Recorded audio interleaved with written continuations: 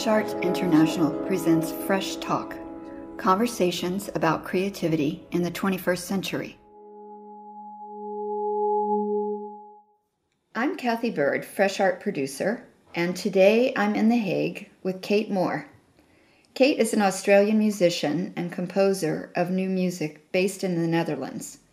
Active on the international scene, her works have been played by acclaimed ensembles including Asko Schoenberg, the Bang on a Can All-Stars, the Grand Band, Strak, the Amsterdam Cello Octet, Trio Scordatura, True Sense, the Song Company, Ensemble Klang, and Irreprise Orchestra. Her compositions have also been played in many classical music venues as well as alternative spaces, including the Sydney Opera House, Carnegie Zenkelhal, Concertgebouw, Amsterdam, Muziekgebouw, Amsterdam. She's played in both institutional art spaces and alternative art spaces in Ireland, Australia, and the Netherlands. Kate, you began your musical life as a musician, of course. I was trained as a classical cellist, and I've also played the piano for many years. So I've played all the classical repertoire, and recently I've acquired a new instrument, which is an electric cello, a 5-string electric cello, which goes down to the low F. So it's almost the same register as a double bass, so I can play the low stuff, which has opened a whole new kettle of fish.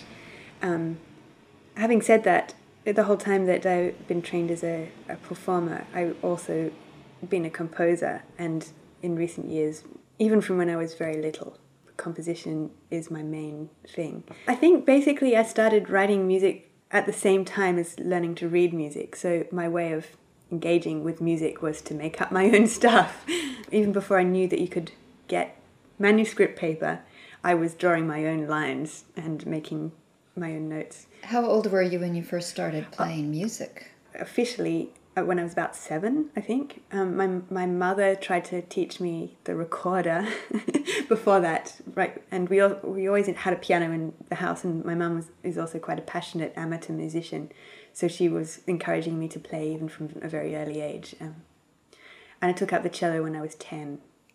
I'm wondering about your creative process as a composer. What motivates your compositions? How do you work? It completely depends on the project, actually. Every piece is different. Quite often, it's a project, like I work on commissions, so an ensemble or a group of players approach me with a project, and then usually they would say something like, it has to be a certain length and it has to be finished by this time. And that's usually good enough for me to start coming up with ideas and imagining how I want it to sound. And usually starts as a concept at first, and gradually works its way onto paper. I usually sketch out ideas and notes on manuscript paper, and while that keeps going, like you just keep building up material and writing notes, drawing pictures. I draw a lot of pictures, actually, to sort of find your way into what the piece wants to be. And usually at some point, after lots of hard work, it clicks, and you know the dimensions, you know the character and the personality of the piece, and then it all starts to come together very quickly. And at that process, I then start to build up a score, and the score gets refined towards the end. I work on a notation program, which then has that would be the final score that I would present to the musicians. For whom are you writing? Essentially, I'm writing for people who are in love with the world of sound and the mysterious places that a sound world can take you. It's an extraordinary, exciting place to go. Are all of your concepts and your compositions as abstract as the ones I've been coming upon? Well, essentially, I don't think in terms of particular styles. Okay. When I write. It's very much about me engaging with the concept or the idea. Mm-hmm. Essentially, I work a lot with classical acoustic instruments, and in which case I do work with that language. So I would say it is of classical heritage or classical contemporary heritage, and a lot of it's about reinterpreting music theory or like very clear musical parameters, which build the basic blocks for the concept or the language that you express the piece with. Mm-hmm. I think of my music as being very much about kind of architectural structures in a way, or spaces that you enter into, that it's not a material space but a sonic space, and about like opening up areas and closing areas and dimension and perspective. That's the thing that really interests me, and I take the audience on a journey into that space. That's beautiful. I'd love to talk about two of the new works that you've presented just this year, in 2012. The first one I came upon was called Days in Nature, that was premiered by Asko Schoenberg Ensemble in April of this year. And it's described as exploring the gradual evolution of a growing tree from a sapling to maturity amidst the canopy inside a forest. I would love to hear more about that. The inspiration for the piece was basically I had this little cellular tune in my head, which I couldn't get out of my head, and I was thinking about what it was and the idea of where it comes from and what its intention is, because it's a very mysterious thing when you have music running in your head. So I was thinking about that, and I concluded that it's kind of similar to a seed that just sort of lands, like for example, you have these seed pods flying through the air at certain times of the year, which come from trees or from bushes. They're floating through the air and they just gradually land somewhere, wherever that might be, a piece of soil somewhere. And when they land, they gradually take root and begin to develop into a seedling, which then gradually grows and becomes more fibrous and branches out, and the branches grow in all directions and eventually becomes a tree. So this piece is about that. It's about exploring the growth of a seedling, like in this little tune, and how it very organically builds up and becomes a piece. Something much bigger and complex. Exactly. Well, the little melody goes do do do do do do do do do do do, and gradually it unfolds and becomes more complicated. And that sound that we just heard was the sound in your head? Yeah. I don't know where it comes from. I was sitting at the tram stop and it was just in my head. Perfect.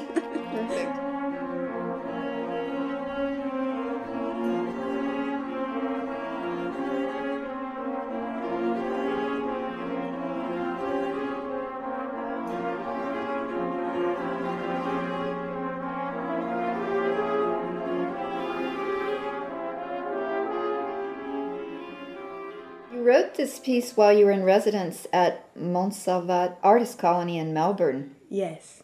And I understand it features a sound machine. Yes, that's true.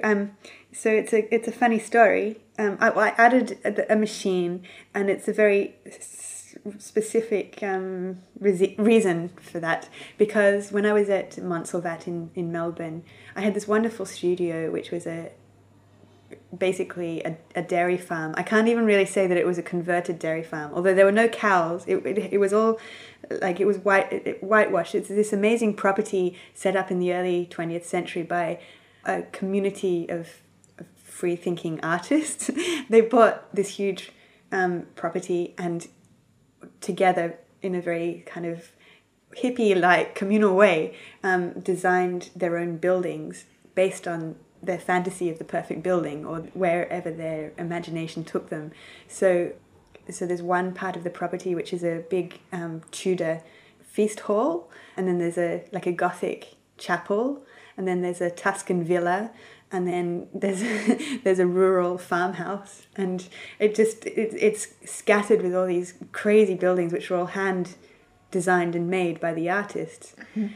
So it's a really fascinating place. So I was in the dairy farm, in the dairy shed, which was basically a completely empty space. It just had a bed and a desk, which was perfect. The only problem with the space was it was next to a guitar maker studio, which in itself was a fantastic thing, because the guitar maker was so interesting and lovely and was making his instrument. But at a certain time of the day, every day, he turned on an electric saw, which was to cut the wood.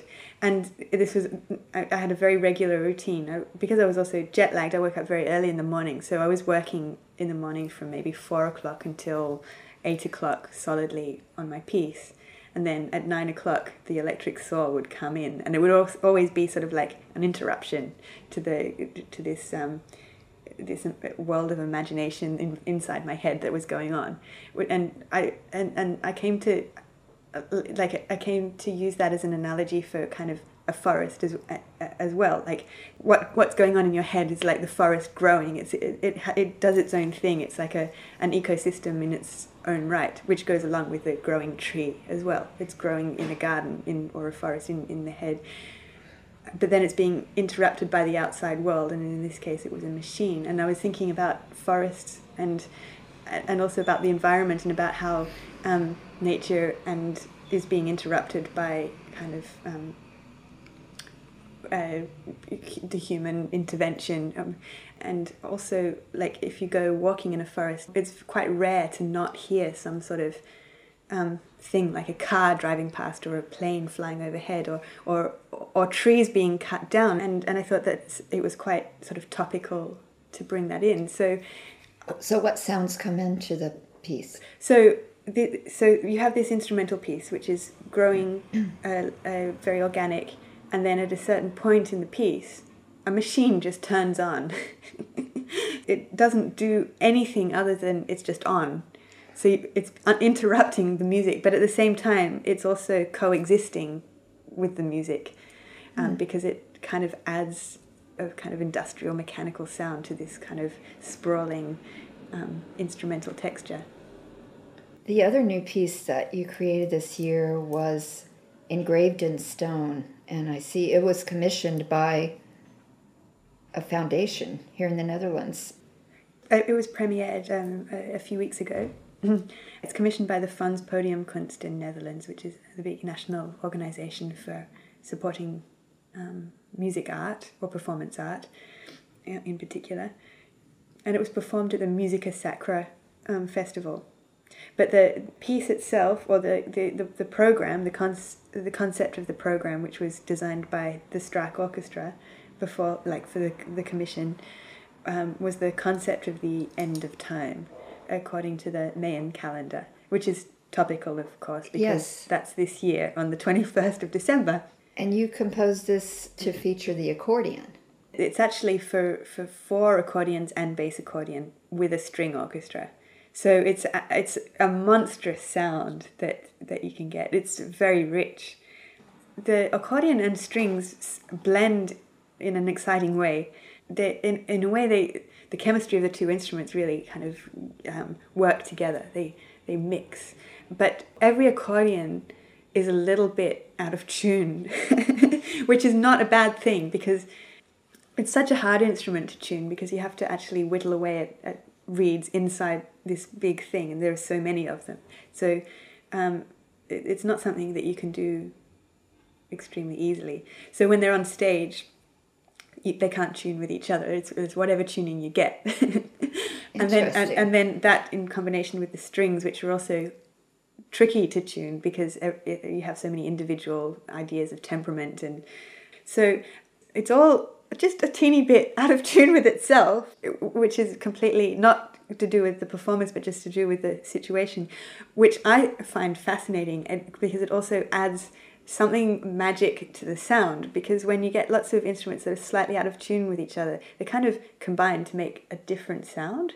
And in this piece, I work with the instruments that they're also moving notes between each other very rapidly, So you have one note there, and then the same note appears in different points around the group, which creates a tremolo sort of effect, which creates an aural illusion or sonic illusion of something which sounds a little bit like voices, which aren't really there, or there's like a mysterious layer of sound which isn't actually there. It sounds like a choir in the background, which it's an invisible choir.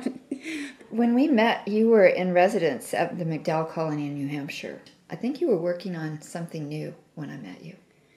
Yes, the MacDowell Colony is just one of these godsends. I can only put it that way. It's just such a wonderful, wonderful thing to be able to have a place set aside just for artists to go and create, where they, just for a period of time, can escape the distractions of everything and just go into their own world. And in the countryside, in the forest, where there's porcupines and all sorts of wildlife around the place, it's quiet and it's fresh air, and it's just it's like medicine, really, medicine for everything, and not just creativity.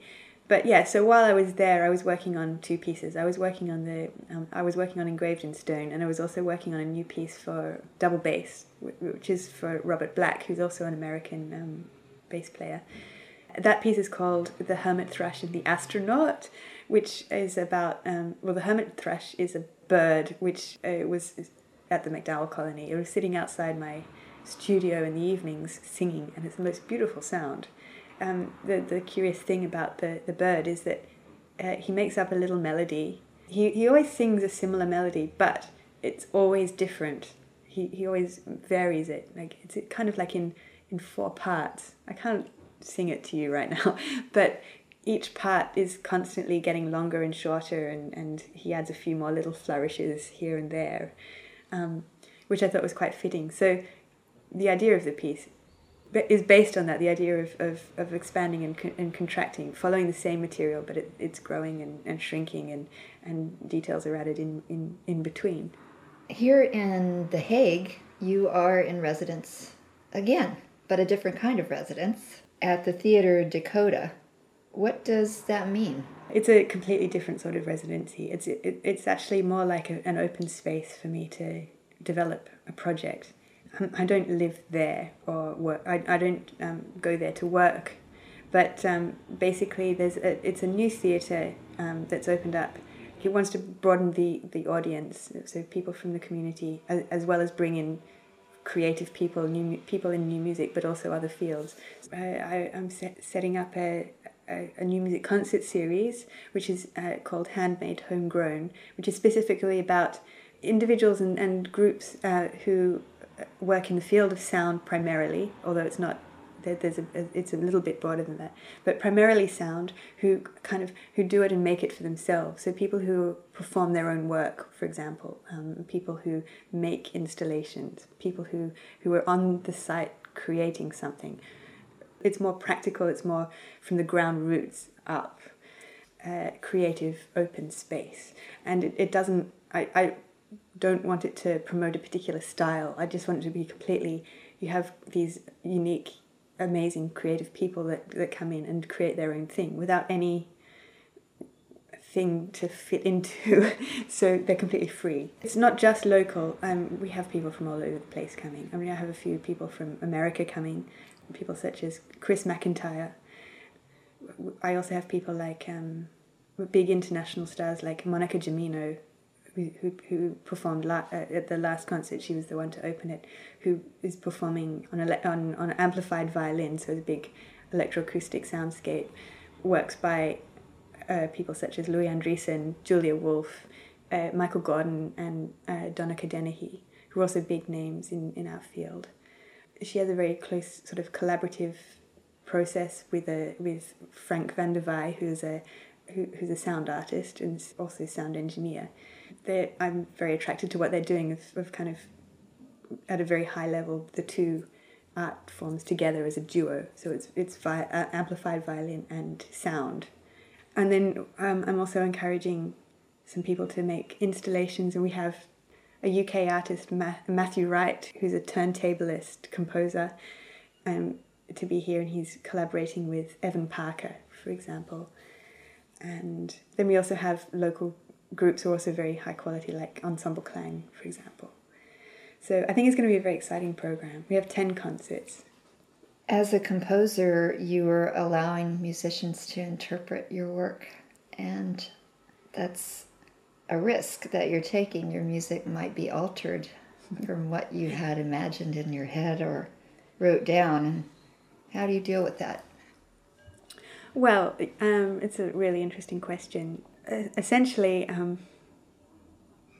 the best experience that you can have working with performers is that they put their absolute integrity into interpreting the score that you've given it, but then they also bring their own personality to it so that it comes alive. I think it's a very vital and inspiring process in that respect.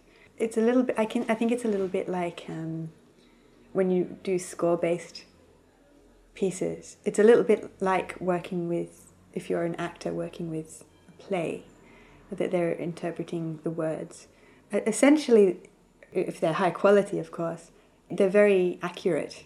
They don't necessarily change the music or the words if we're talking about plays, but there's something else that they bring to it. There's something that comes out in the music, which is very interesting. For example, because you can come at it at lots of different ways, and lots of people explore different ways of working with performers. Some people thrive on directing an improvisation, for example.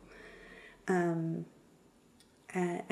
your work is not improvisational? No, not really. No, I have worked with improvising in the past, and sometimes I work with sort of more aleatoric elements in the music as well. But essentially, I'm very strict about the score. We've talked about places that your music has been performed, but if you had your dream come true, where would you like to see it played? Oh, difficult question, that one. Well, I love to have the freedom to explore, and with every piece or every project, it's starting from scratch. So, in my dream is to be able to continue the process of having the exciting and liberating experience of being in somewhere completely different every time. I love art galleries. I love the sound of art galleries and working in kind of a free space where people don't have to sort of sit down in a very rigid way. I just love the quietness of galleries as well, like having art on the wall or around, for me, is the perfect place for where music should happen. I think the two belong together, without question. Whom would you like most to play what you compose? At the moment, I'm quite... I would love to work for sort of... I'm developing a way of working with grand scale forms. I actually love the idea of working for something very traditional, which goes completely against what I just said. But I like an orchestra. I love the idea of working with these big sound world possibilities. But that's just a current way of thinking, just due to what I've been working on in the past, leading up to what I would like to be working on. But I have a philosophy, or it's the way I like to work, of being able to think on my feet. I love to work with whatever resources I've got and make an orchestra out of whatever it is, whether it's a solo snare drum or whether it's a series of percussionists playing stones, or whether it's a string orchestra or whether it's a solo cellist. So I think you can make an orchestra out of absolutely anything. You told me earlier you are launching your own ensemble this November. I am. That's exciting. I'm so geared up for it. It's going to be great. It's the group is called RPM Electro, and the title is well, originally it has two things. Like RPM means rate per minute, so which has the idea of speed. But it didn't actually come from that. It actually came from, I wanted to create a fictitious character. And the fictitious character has a name, which is Reginald Percival Magnolia. Nice.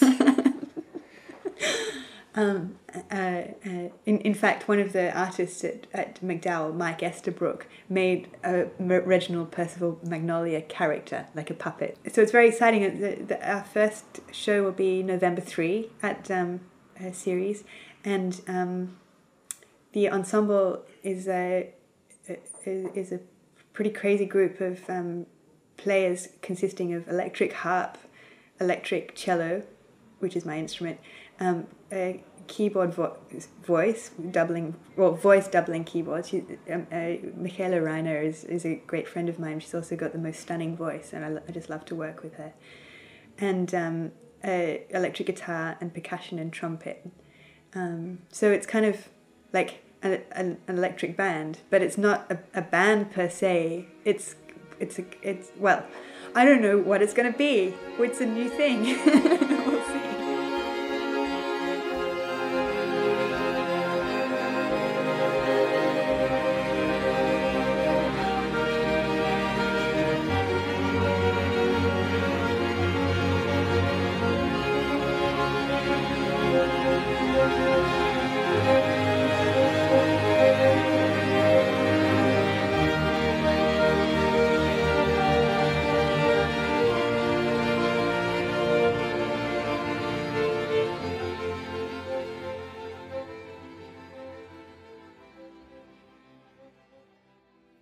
You've been listening to Fresh Talk with Kate Moore.